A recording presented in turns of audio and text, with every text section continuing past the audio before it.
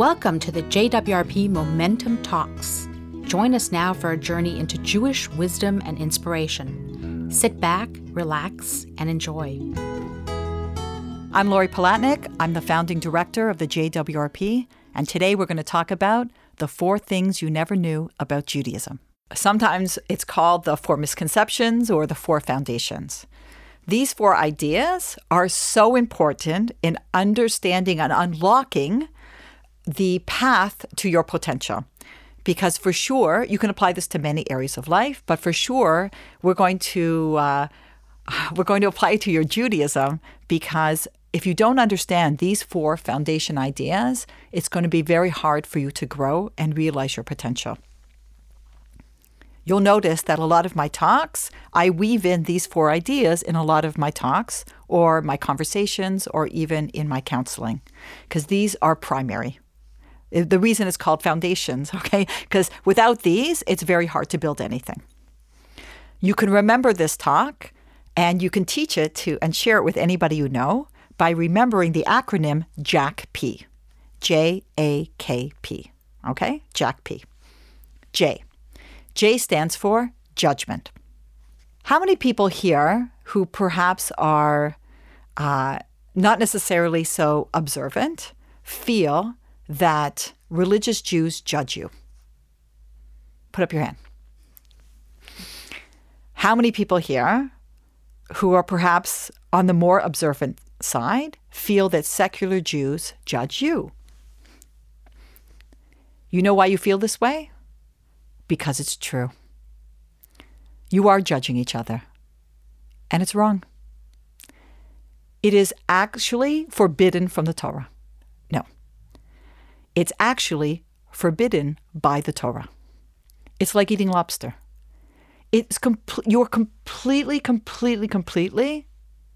not allowed to judge another person. Do we agree that you shouldn't judge people? Do you agree? There's a new rabbi in town. He's very judgmental. You want to meet him? No. You don't want people to judge you. Do we agree we shouldn't judge people? That's right. We never judge people. We judge people all the time. What they wear, what they drive, where they go to synagogue, where they don't go to synagogue, where they send their kids to school, where they don't send their kids to school, how they vote. We judge people all the time. And the Torah says it's wrong. You're not allowed to judge people. Why?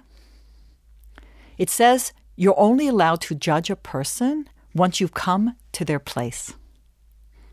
And since we can never, ever come to a person's place, you're not allowed to judge them. Even when people pay a shiva call to a mourner, and you can't say, I know how you feel. Let's say they lost their father, and you lost your father. You didn't lose their father. You don't really know how a person feels.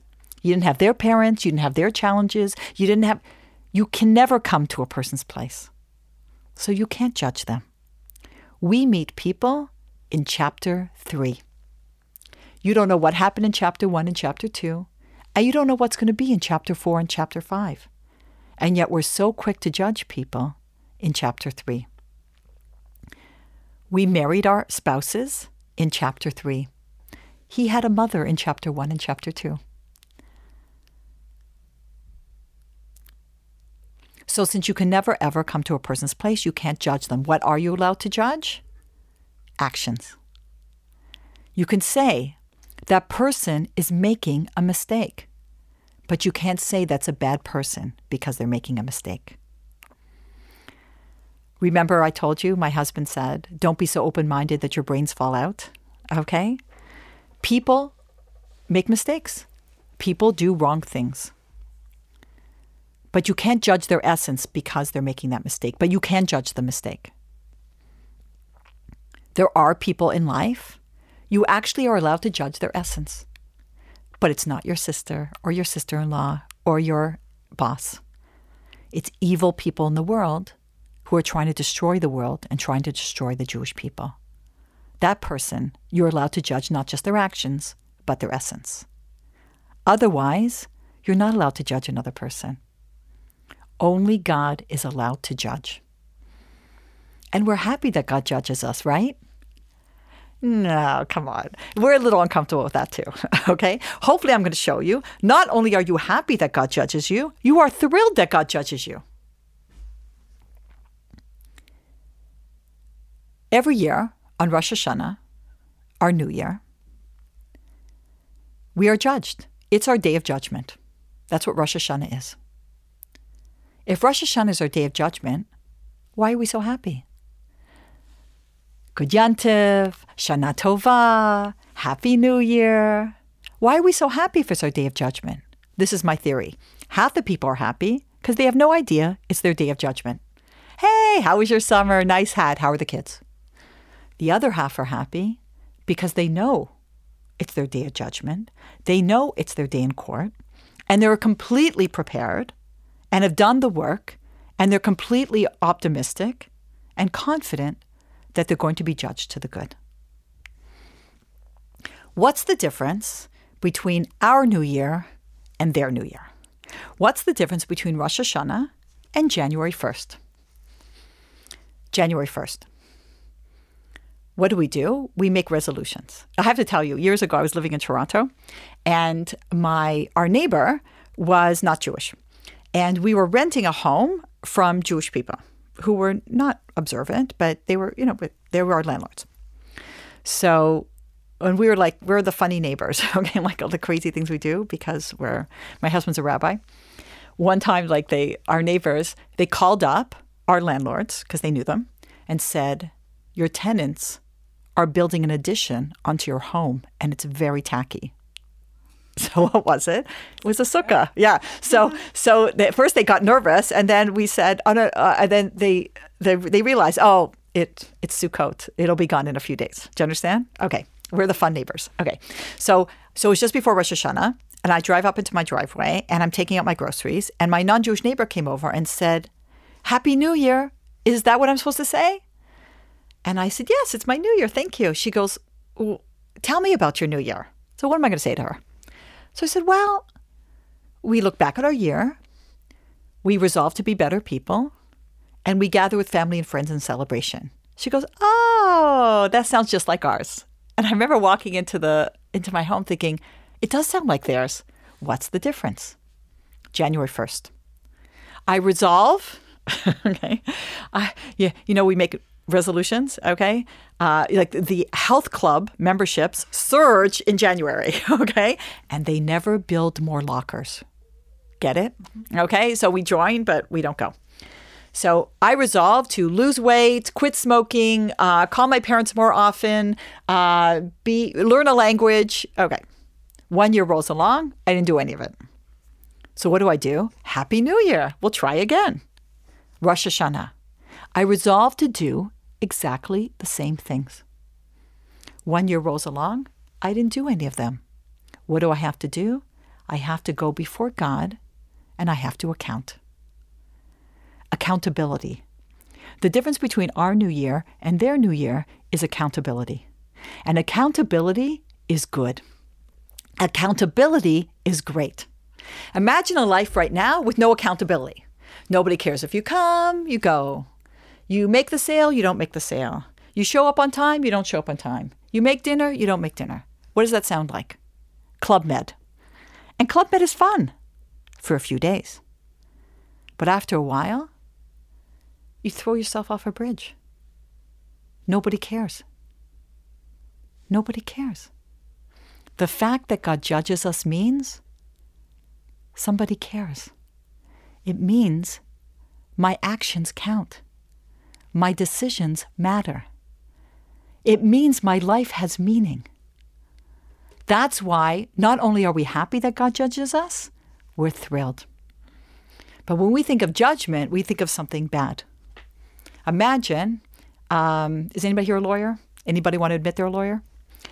So imagine that Sarah's my lawyer, okay? I show up.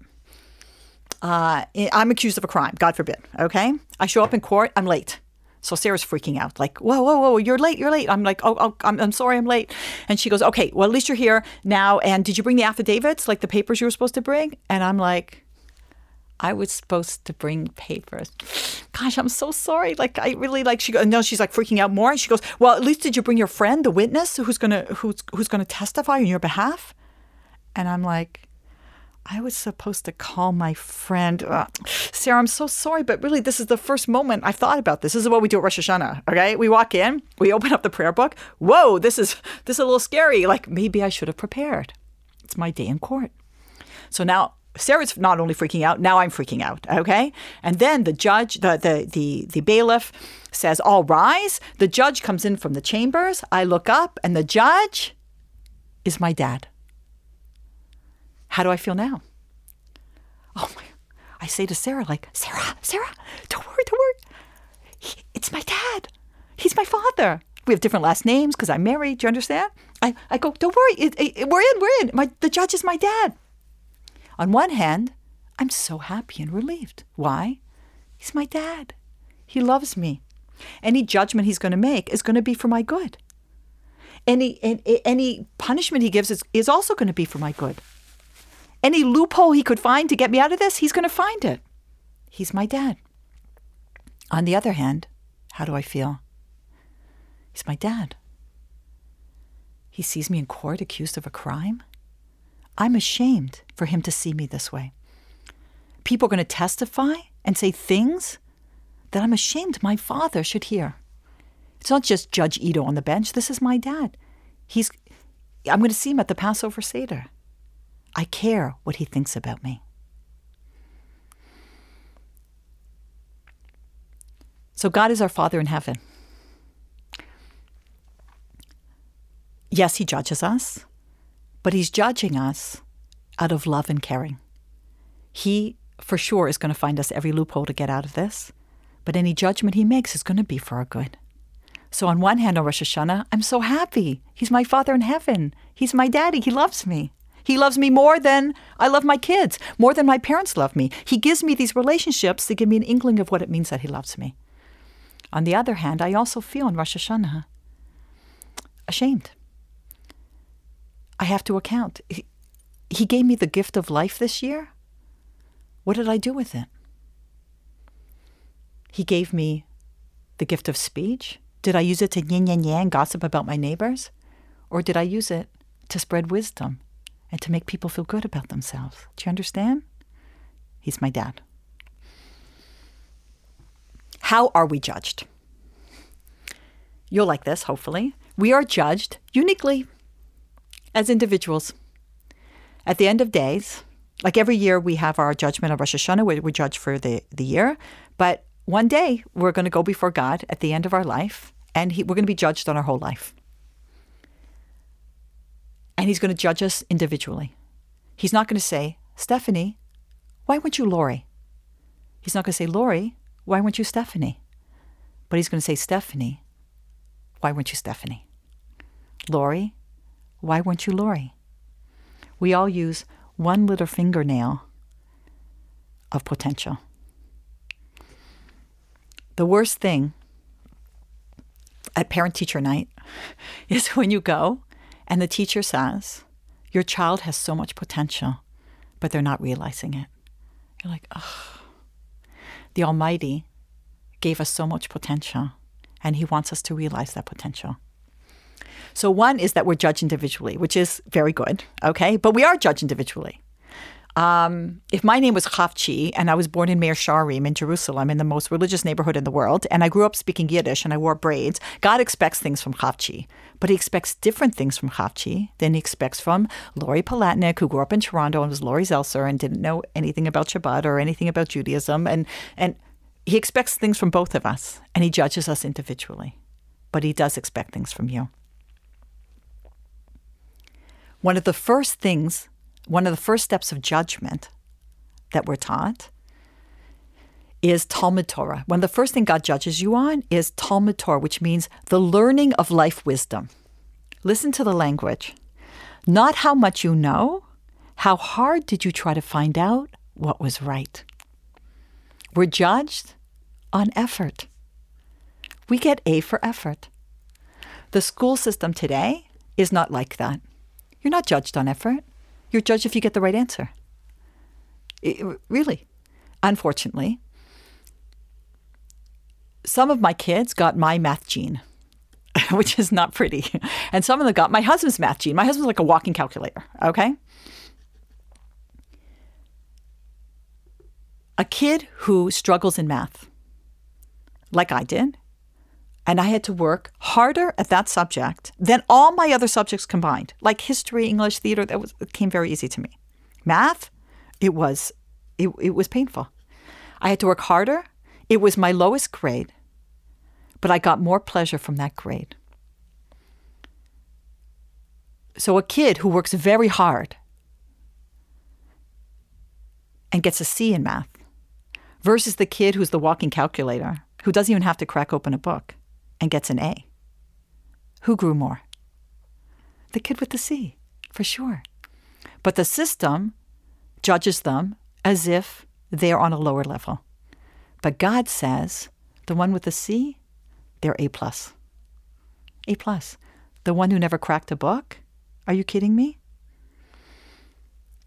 I have, one of our kids is super bright. And she once brought her report card home and straight A's. And she goes, Ima, look at my grades. I'm like, that's great.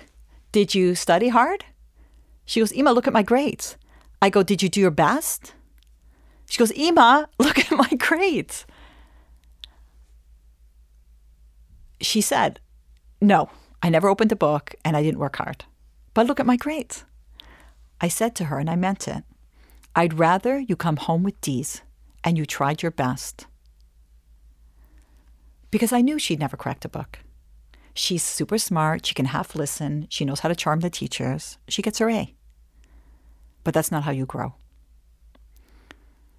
When my kids go off to write an exam, I always say to them, do your best. The mistake we make as parents, and this is, I learned with tremendous wisdom from the book, Blessing of a Skinned Knee. It's an excellent book. One of the things she says, we don't expect any adult to be great at everything. And yet we expect our kids to get straight A's. And we're disappointed if they don't. We don't expect an adult to be strong intellectual and strong creative, strong left brain, strong right brain. You could care less if your medical doctor knows anything about geography. Do you care? What was your geography grade? You could care less. I hope you did well in science, okay? Hope you did well in med school. And yet, the insanity is we put unbelievable pressure on our kids, and the system puts an unbelievable pressure on our children that they should get this high grade point average because you should be great at everything. My kids' report card has, the schools we send our kids to, has two sides. One side is their grades, right? It's their grades. Science, Chumash, geography, history, Tanakh, okay? On the other side, it's midot, which means character traits. Are they kind? Are they sensitive? Do they work well with others? Are they loving? Do you understand? I tell my kids, on this side with the grades, do your best. No one's great at everything, but you grow by the effort, by working hard. And this time in high school is to find what jazzes you, okay? This is trying all these different subjects, and one's going to jazz you, and that's what you're going to pursue later on. On the other side, your character traits, this is what life is all about.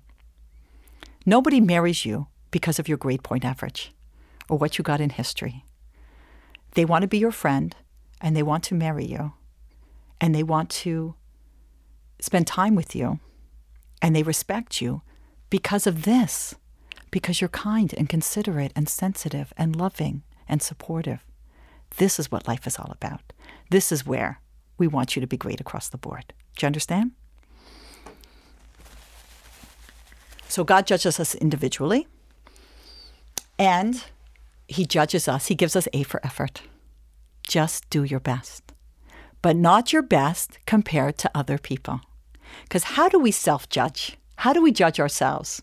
Well, compared to my friends, I'm a little bit more generous, intelligent, giving, spiritual. If I'm one notch above my social group, I'm doing great. I hate to break the news to you.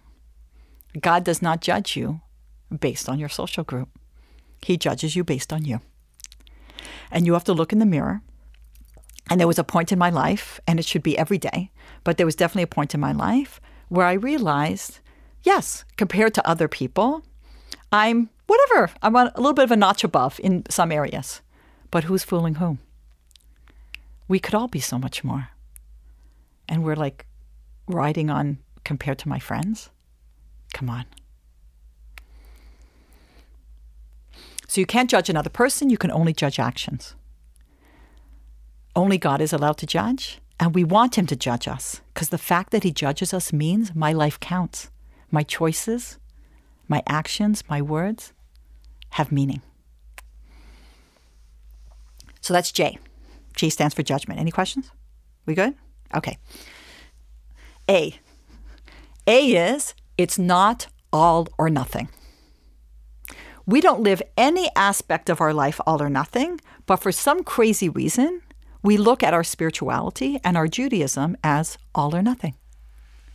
Unless I do it all, I might as well do nothing. If I eat something on Friday night that's not so kosher, and then I light Shabbat candles, and then I get into a car and go to a movie, wait a minute. I can't do that. How can I light the Shabbat candles if I just ate something that's not kosher and I'm going to go to a movie? I'm just being a hypocrite. Better not to light. And that's not true.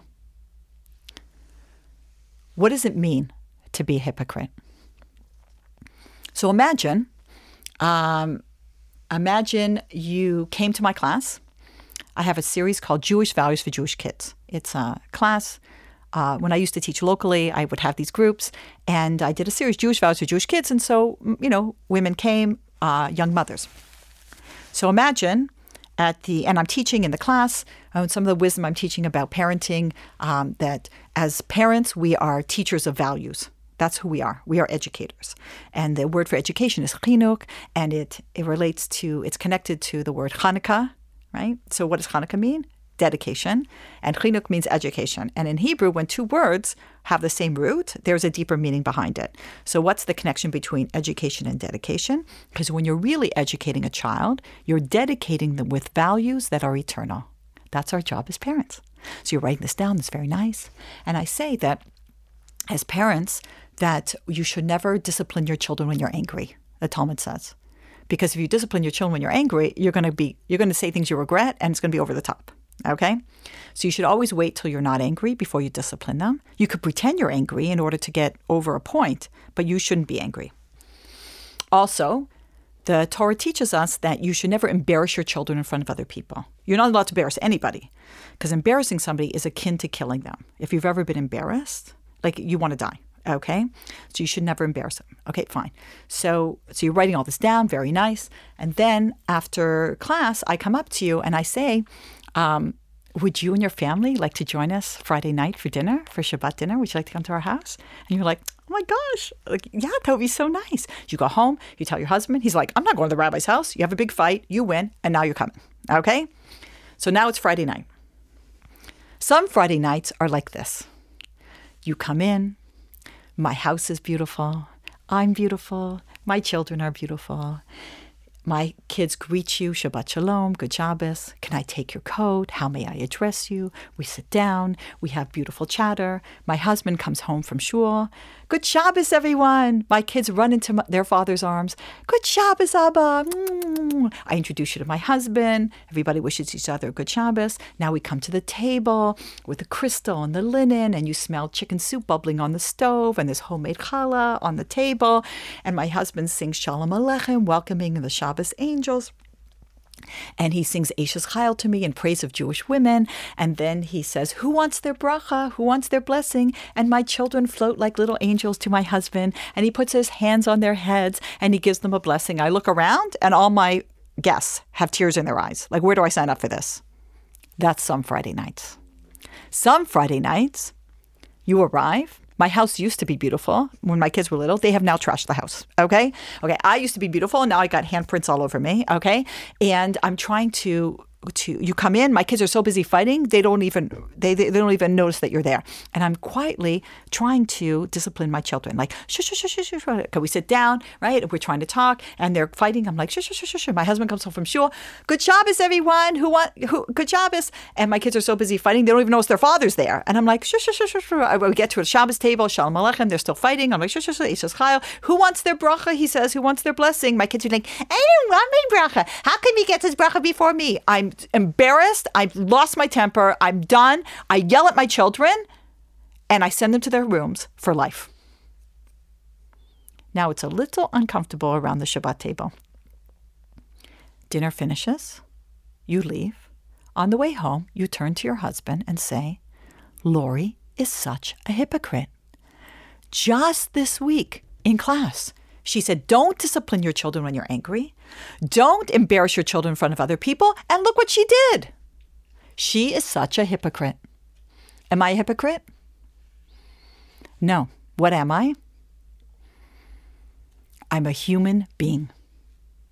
A hypocrite says something, doesn't believe it, and lives their life accordingly. A human being says, I believe in this value. This is what I'm shooting for. I may not be there now, and I may never get there, but that's what we're going for. It's not all or nothing.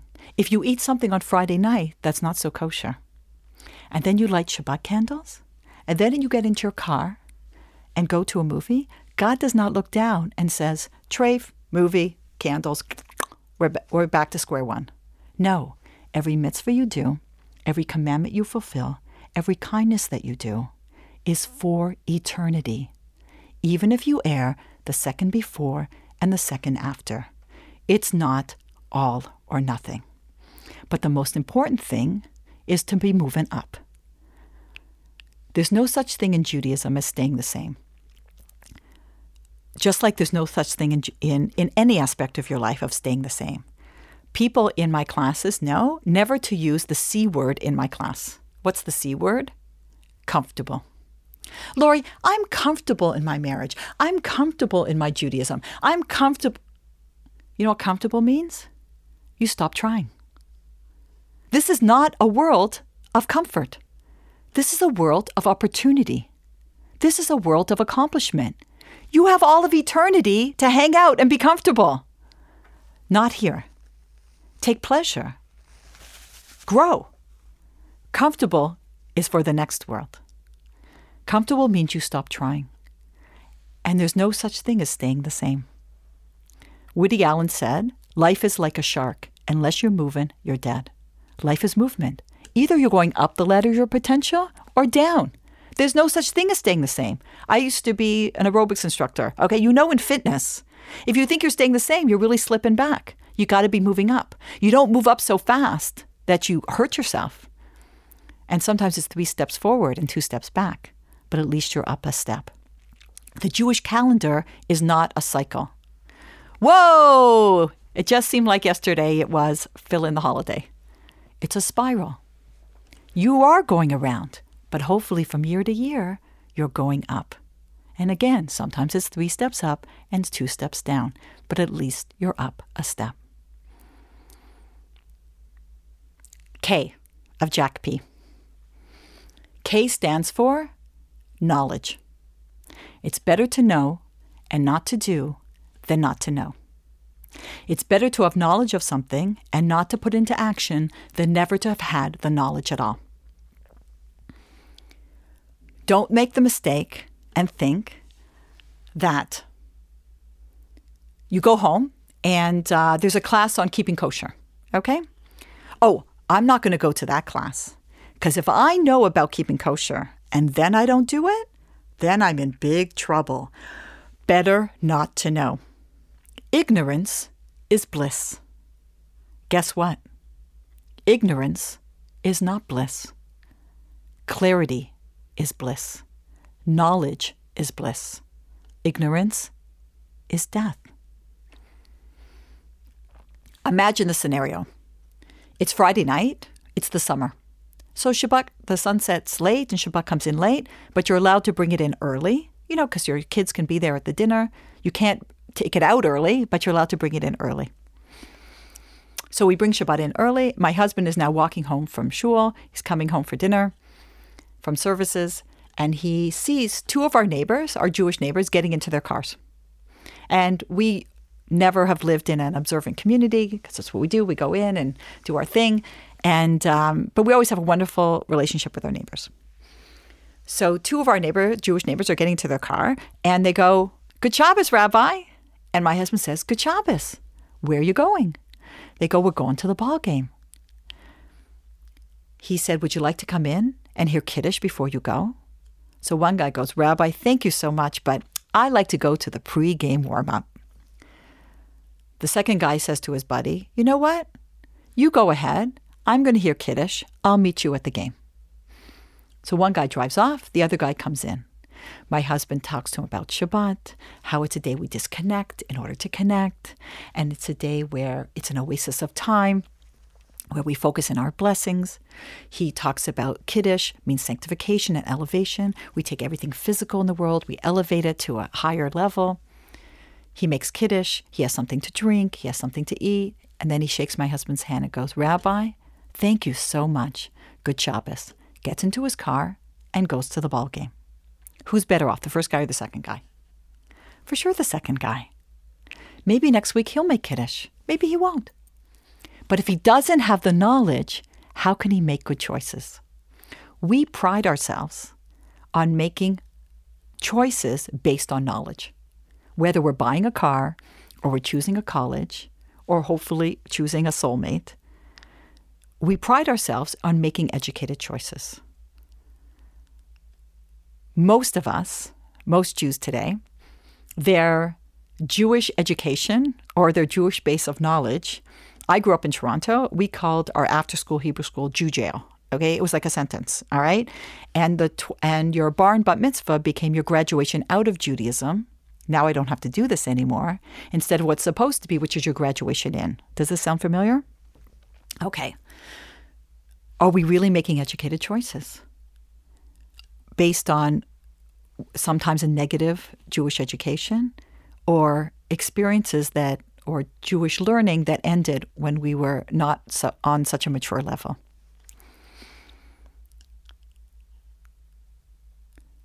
There is a level of knowledge that once you really know, if you really knew something and you don't put into practice, then there is some consequences. Do you understand? There's a difference between a 3-year-old writing on the wall or a 23-year-old writing on the wall, okay? The 23-year-old is in big trouble because they know. What does it mean in Judaism to know? So myself, my husband, and most of our friends, we're called Baal Tshuvas. Why? It means like a master of return. It's somebody who didn't grow up observant, grew up secular, but usually as a young adult starts to learn and embrace this. So we have a friend who is a rabbi, and he grew up also like us, very secular. But now he's a rabbi, he's married, he's got young children. And this was years ago. And he went to visit his parents in Miami. They had a condo in Miami. And they were going to be there over Shabbat. If you've ever tried to keep Shabbat when all those around you are not, it's not so simple. It's a little bit challenging. And that's the situation he found himself in. But it's his parents. During Shabbat, his daughter, Sarah, who at the time was probably 8 years old, who's now married with kids, came running over to him. "Abba, Abba, Bubby turned on the light, and it's Shabbos." He said, "Sarah, Bubby doesn't know about Shabbos." 5 minutes later, she comes running over. "Abba, Abba, Bubby turned off the light, and it's Shabbos." He goes, "Sarah, I told you, Bubby doesn't know about Shabbos." She goes, "No, I told her."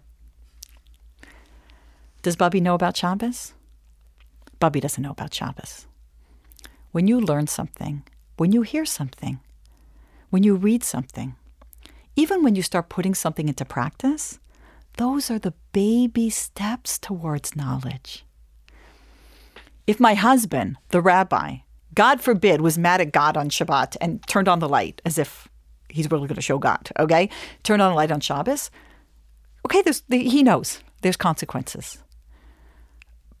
But for most Jews, even for some rabbis today, We are so far away from really knowing. Jews don't leave Judaism because of what they know. They leave it because of what they don't know. If we really knew, we wouldn't leave. If we really knew, it would be a very different world. But we grew up, the last couple of generations for sure, grew up in the 13 and out club. We grew up so far away from knowing. We grew up so far away from understanding that the Torah, that the word Torah means instructions. It doesn't mean Bible. It's referred to as Torat Chaim, instructions for life. There's wisdom in the Torah on how to choose the right person to marry, how to have a great marriage, how to raise great kids, how to be successful in business. It's all in there. But we grew up, it was dusty Bible stories, men in robes walking through sand dunes. It was just taught and presented in a very archaic, ritualistic, faraway way. And really, it's wisdom for life. And there is no group of Jews who have a monopoly on this Torah. This is your Torah too. This is as much your Torah than anybody else's Torah. The only thing we have in common in this room, and we all come from different walks of life and different cultures and different levels of knowledge and observance. You open up the Torah scroll in the synagogue you may go to maybe even once a year, and they're identical, every word and every letter. But we have to learn it, and we have to integrate it, and we have to, again, hopefully see that there's wisdom here for my life today. God put us into this world and gave us an instruction manual. He didn't put us into the seat of a 747 and say, fly. If somebody put you into the 747 and said, fly, you'd go like, is there a manual? Okay, is there some classes here? Like God put us into life and gave us a manual. But we all saw the movie. And the book is better than the movie. Always read the book. Imagine your brother messed up his marriage, messed up with his kids, messed up in business, and now he's in jail. In jail, he got into drugs. You haven't had contact with your brother in years, and you hear through somebody else that he's out of jail. You do some basic research. You want to help your brother. You find out where he's living. You go. It's like the bad side of town. It's like a tenement. You're scared to be there. You walk up the stairs. You knock on his apartment door. You hear noise and shuffling behind the door. And you say, it's me. It's me. It's your sister. Let me in. Let me in. Please, I want to talk to you. He opens the door. You don't even recognize your brother. He's like just a shadow of his former self. There's moldy newspapers everywhere. You hear the scene? You sit down.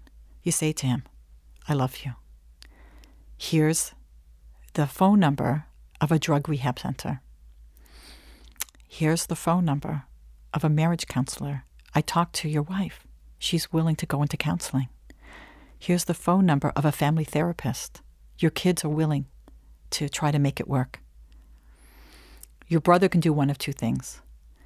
He can tear up the paper and throw it in your face and say, get out of here. I never want to see you again. Or he can put it aside and say thank you. In both scenarios, he'd never picked up the phone. He never dialed a number. But if he has the information, maybe one day he will. Maybe one day he won't. Just like the man who made Kiddush. Maybe he'll make Kiddush next week, maybe he won't. But if you don't have the information, if you don't have the knowledge, how can you possibly make good choices? It's better to know and not to do than not to know. It's better to have knowledge of something and not to put into action than never to have had the knowledge at all. Never be afraid to learn and grow. God wants you to have the information, even if you never use it. Because if you don't have the knowledge, how can you make good choices? Knowledge is bliss. P of Jack P. So J stands for judgment. A is it's not all or nothing. K stands for knowledge. P. P stands for the reason we're all here. The reason God created us. Pleasure. Pleasure. We're here for pleasure. Isn't that nice?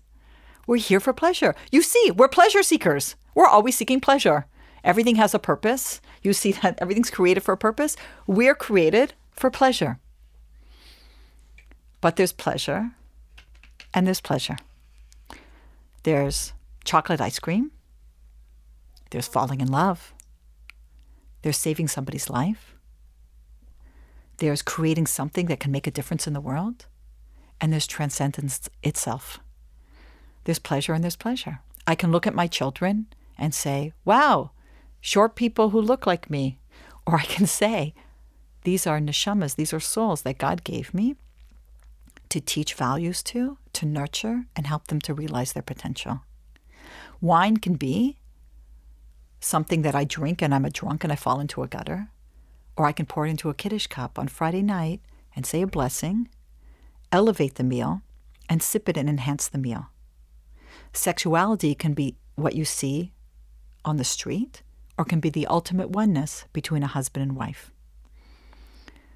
We are not the religion or the nation that says, the more you remove yourself from the physical, the more spiritual you become. That's a different religion. The monk, the priest, the nun. The more you remove yourself from the physical, the more spiritual you become. Judaism says, elevate through the physical. That's how you become spiritual. But use it and don't abuse it. You see, it's a fine line. So we're created for pleasure. But you want the ultimate pleasure. You want to up it. I have to tell you that a few years ago, I had the unbelievable opportunity to donate my kidney to a woman I had never met before. And it was the greatest experience of my life. By far. There's nothing that compares to it. Nothing. People often criticize. It's a whole talk unto itself, which I'm not going to give now. But people often criticize and say, like, wait a minute, when I say that, what do you mean it's the greatest experience of your life? How could it be greater than having children? And I say, the initial desire to have a child is actually a selfish desire. I want a baby. See my baby? Now, very quickly you realize you're in it for them and they're not in it for you. Okay, what you get from them. Our rabbi always said, if you had children for what they were going to do for you, get an English butler. They're cheaper. Okay, clearly you're in it for them, but the initial desire is really much more for me. This was the greatest opportunity that the Almighty ever gave me to give just for the pure pleasure of giving. Often when we give, people often say, another criticism people say, well, I can imagine giving it to somebody I know, like my spouse, my child, my parent, but to give it to somebody, a stranger?